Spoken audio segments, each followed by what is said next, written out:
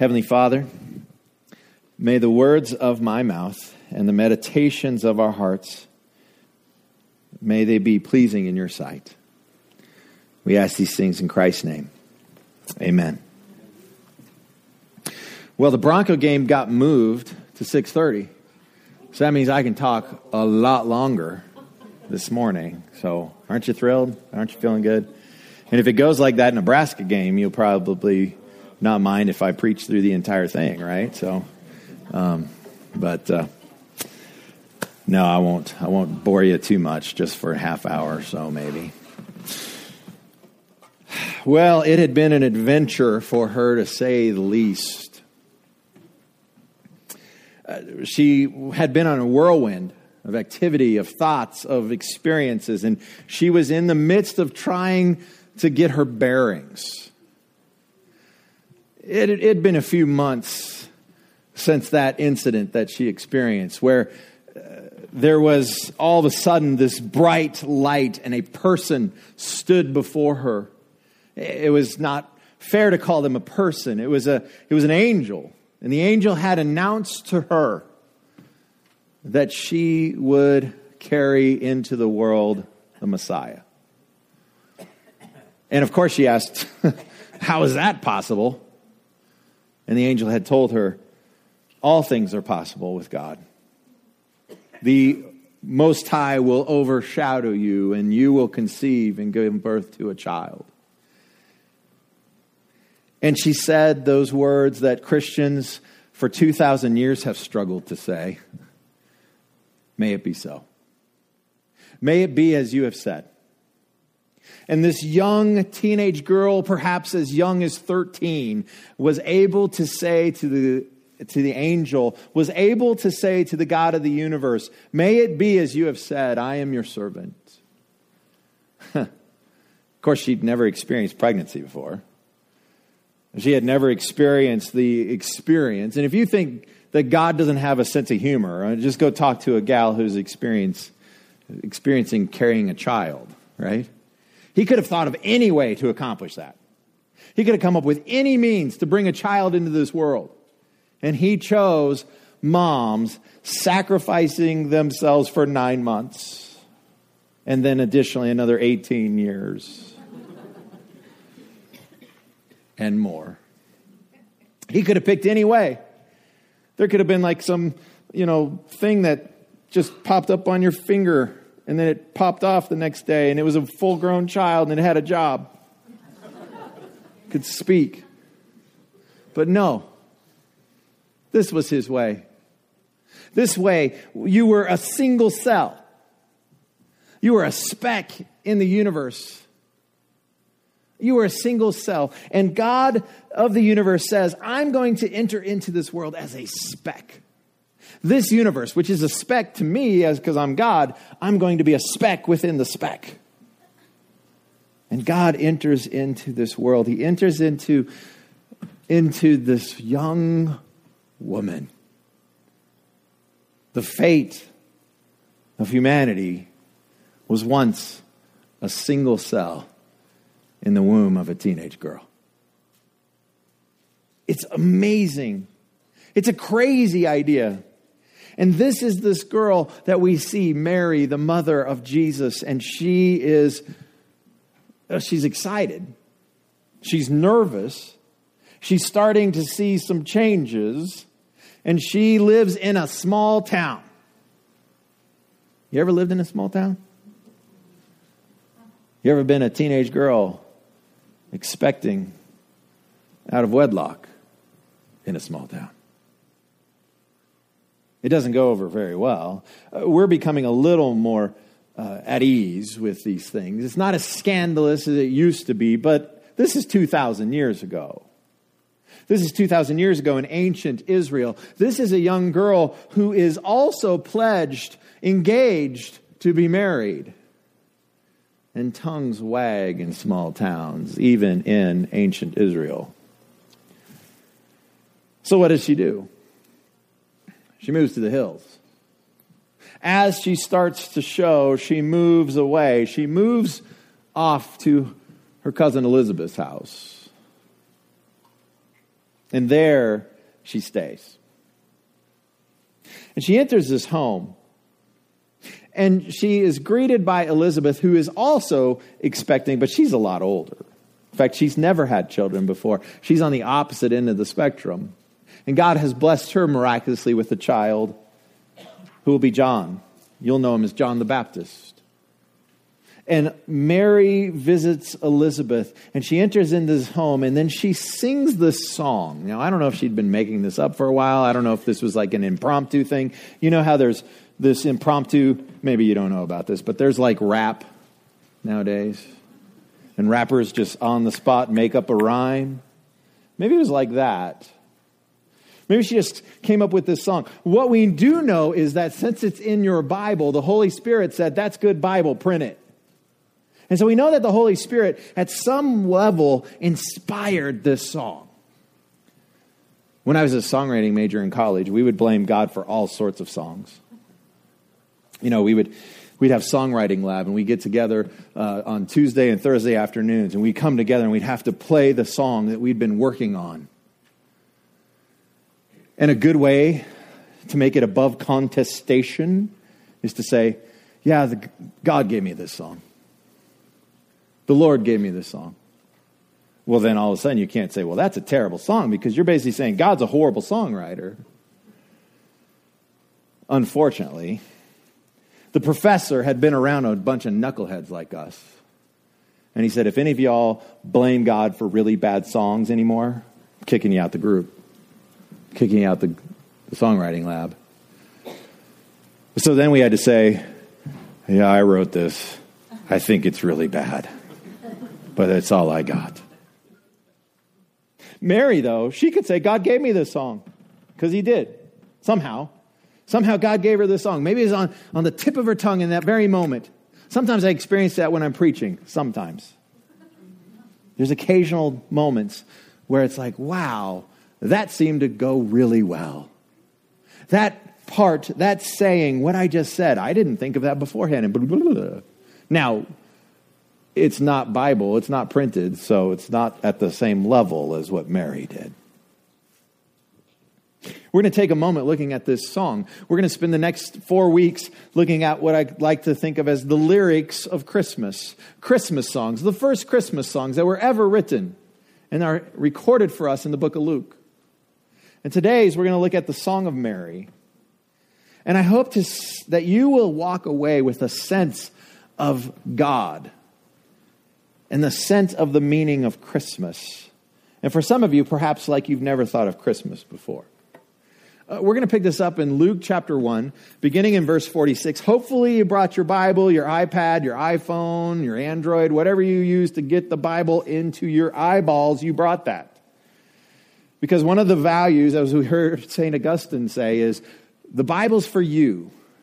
It was written for you. God went through a lot of hassles. People died to get the Bible into English so you could read it.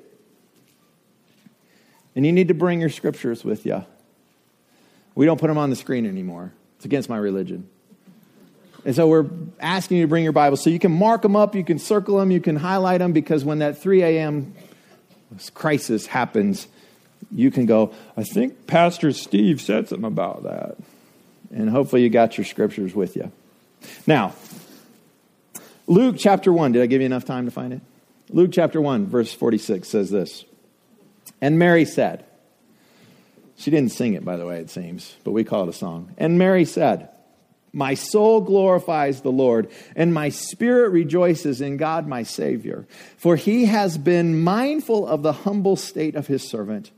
From now on, all generations will call me blessed. For the Mighty One has done great things for me. Holy is his name. His mercy extends to those who fear him. From generation to generation, he has performed mighty deeds with his arm.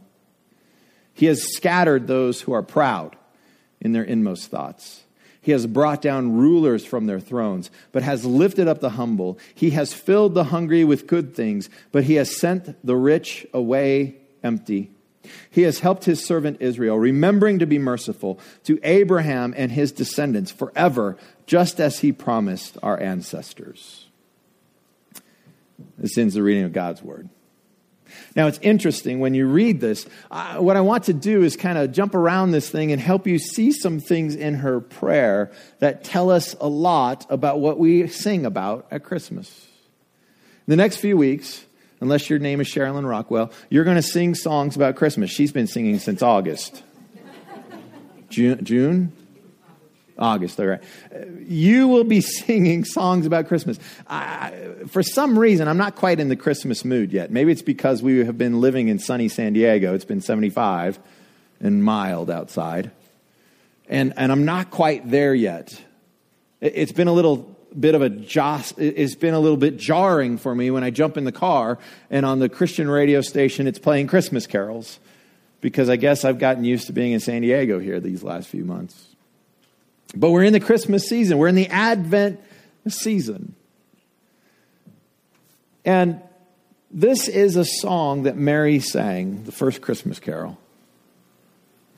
And songwriters for generations have picked up some of these themes and put them into carols that you and I sing. And so one of the things I want you to do and want you to think about for the next few weeks is, what are we singing about when we sing about Christmas? Did you see where Mary begins? First, she says some stuff about what God did for her. But then in verse 49 and 50, she gives us some of God's attributes.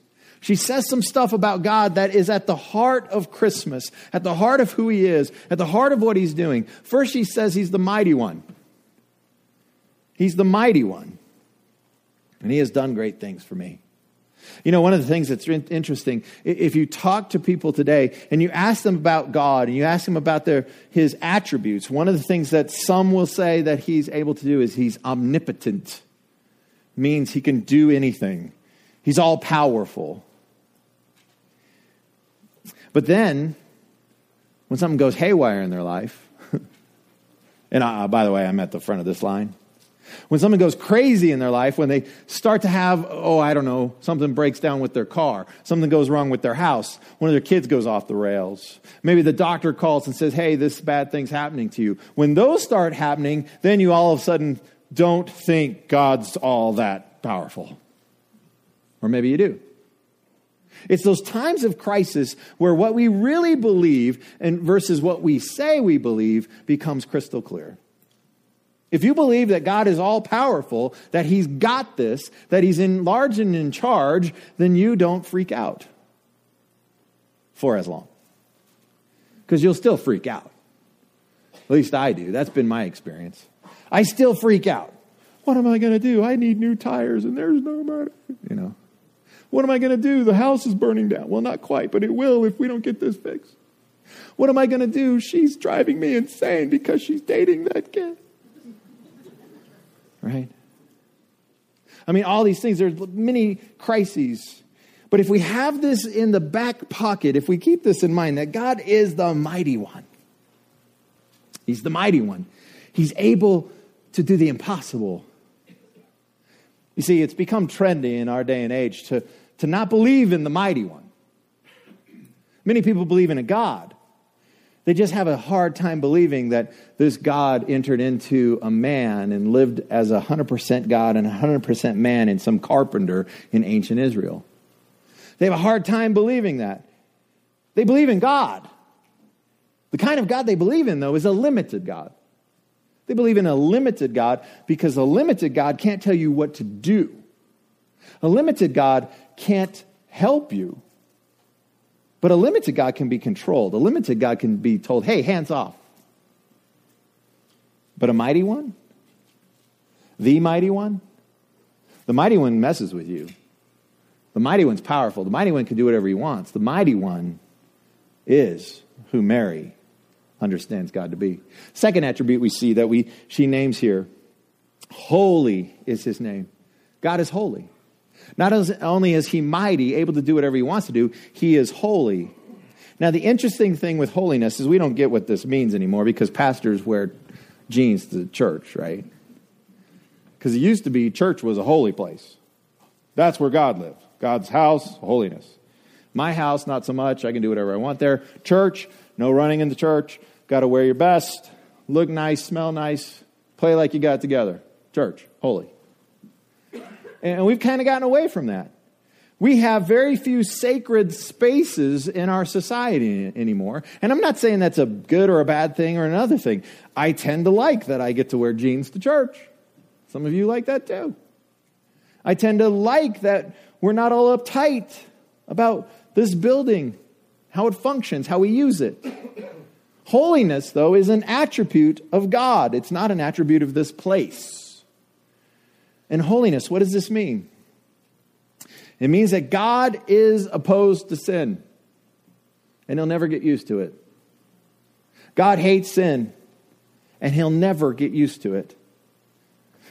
We have a problem. We live on planet Earth. We live in Ray, Colorado. We live in Yuma County. We live in the state of Colorado, and we have a problem. We get used to sin. We just live amongst it. We live in it. We do it. We're used to sin. It's just the way it is. I'm a human being. Couldn't help myself. They're only human. We write songs about this. We celebrate it. And eventually we call wrong right and right wrong because we get so used to sin. But God is holy. Mary says he's holy. He will never, ever get used to sin. Are you comfortable singing Christmas carols that are saying Jesus is coming into the world because of your flaws? Jesus had to become a single cell, a speck in the speck of the universe because of your sin. That's what we sing at Christmas time. And our world has a really big problem with this. Our world, our culture, our society is going, not me, I don't have a problem. Sin, you're so intolerant. You're so mean to call people that. How insensitive are you? They just are challenged in some way. The scriptures, right off the bat, say God's holy.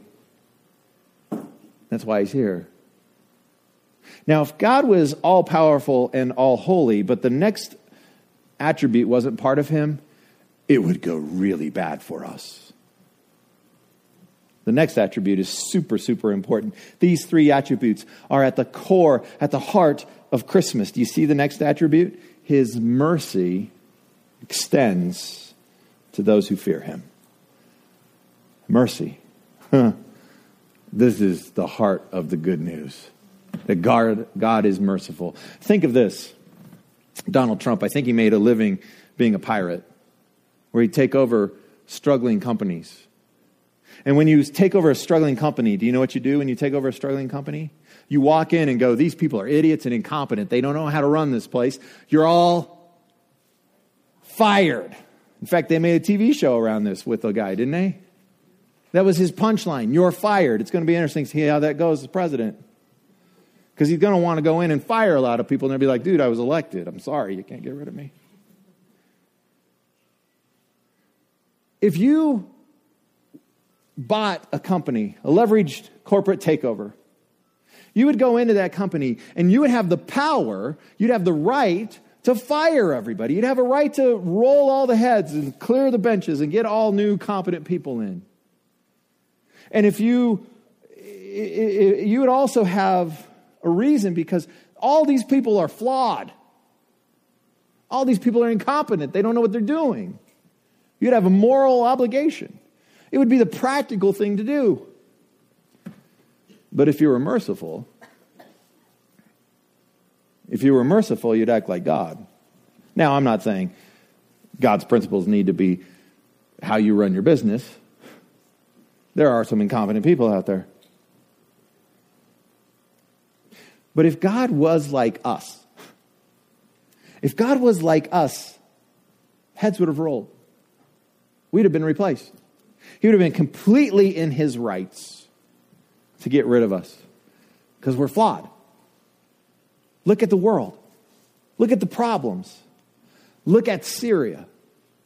The last hospital in Syria was destroyed this past week.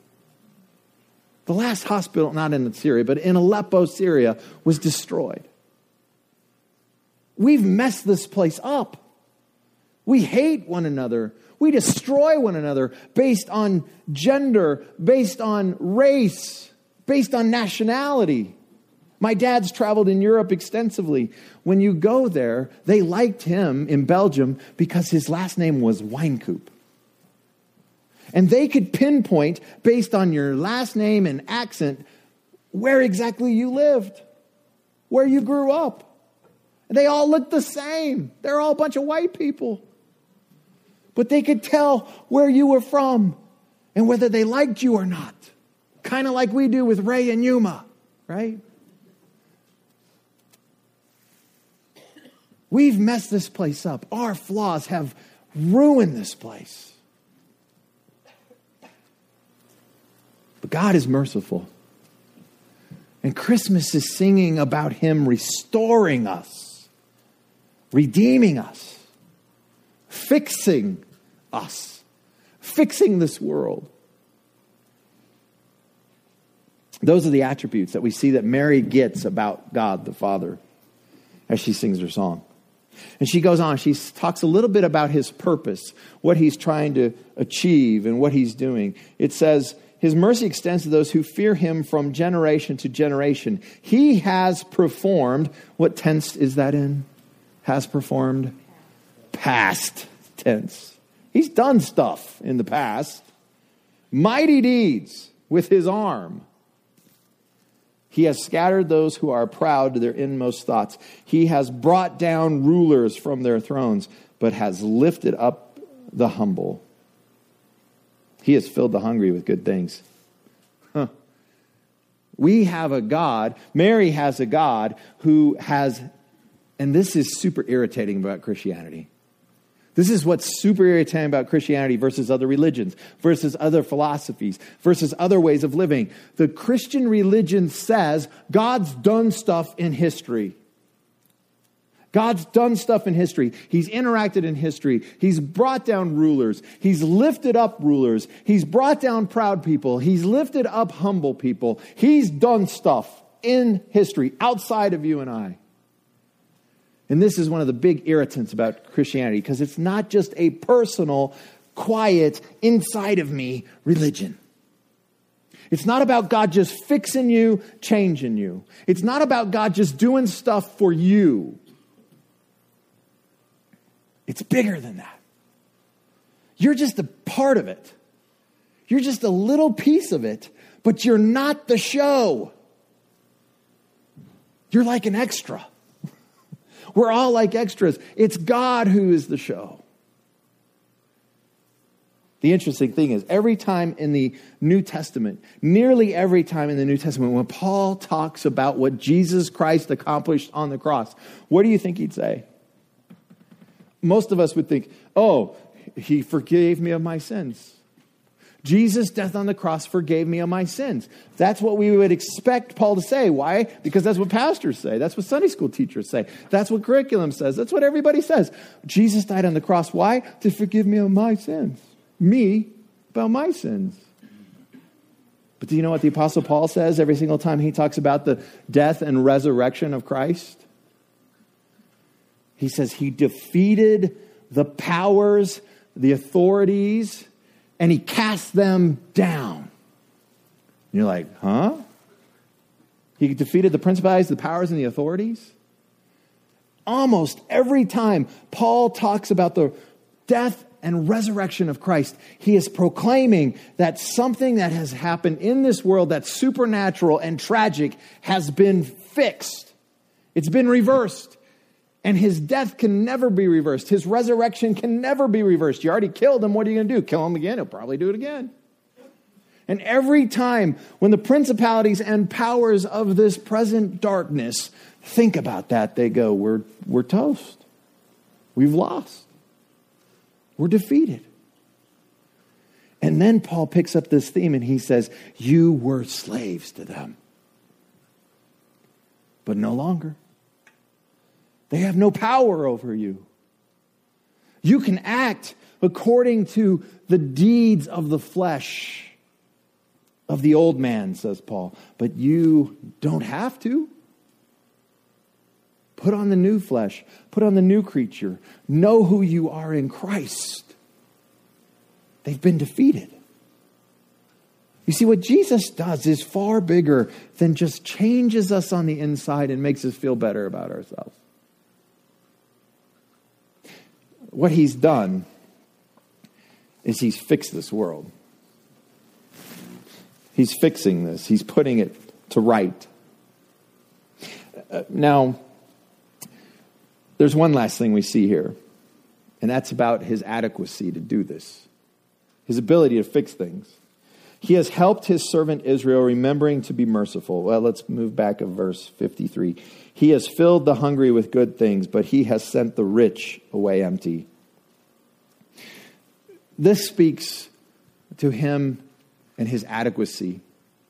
Now, it's interesting. Mary is anticipating the Beatitudes here. Anybody remember what some of the Beatitudes are? Blessed are the poor. Blessed are the mourning, the grieving. Blessed are the hungry.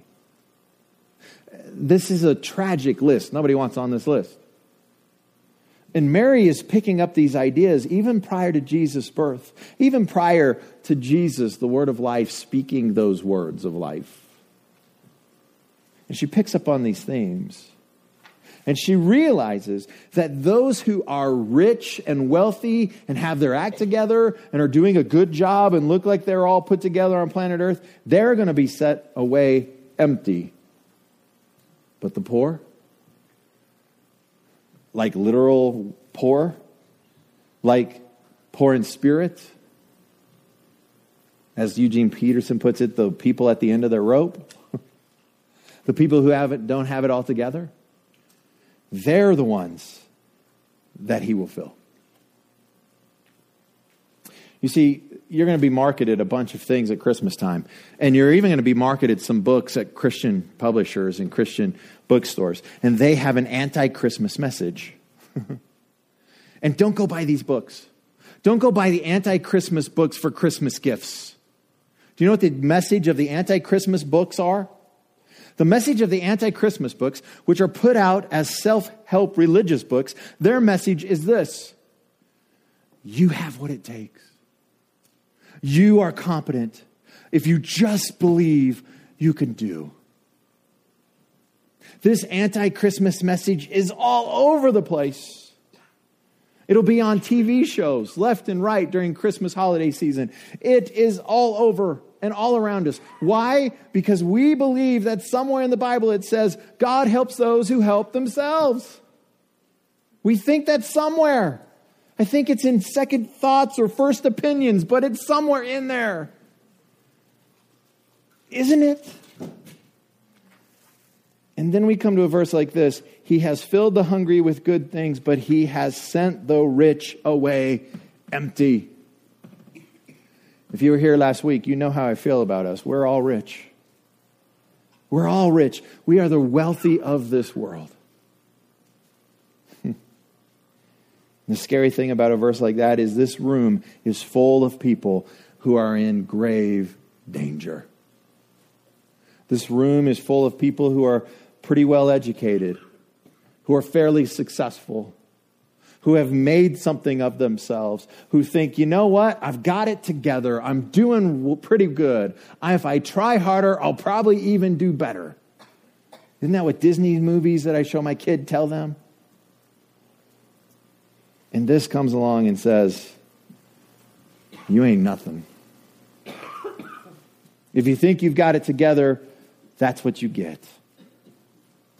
But if you think you lack, if you think you need more, if you think you're poor, if you think you're hungry, then God is just more than happy to meet you there. There's a letter. It was written by the wife of the president of Harvard about 100 years ago. And he and his wife weren't Christians. They weren't believers. And she wrote this letter to a friend of hers who is Episcopalian. And I got to find it because this is a very interesting quote. She says this. Nope, that's not what she says. This is what she says. She wrote to her Episcopalian friend. She said, my dear, every Sunday, can you hear the condescending elitist tone in that? My dear, every Sunday, do you get down on your knees with your children and confess that you're miserable sinners? Neither my children nor I will ever do such a thing. Yikes. Neither my children nor I will ever do such a thing. You see, God can't work with a person like that. There's nothing that God can do for them or offer them. They will be sent away empty. They are depending on their own righteousness. They are depending on themselves to get themselves good with God. And if you are in that place, you are in grave danger. Some of you are in that place. You've been following Jesus for so long you can't even remember. And if you look down your nose at anyone, you are in grave danger. Because you are trusting in something in you that causes you to look down your nose at somebody else. Thank God I'm not like that poor soul.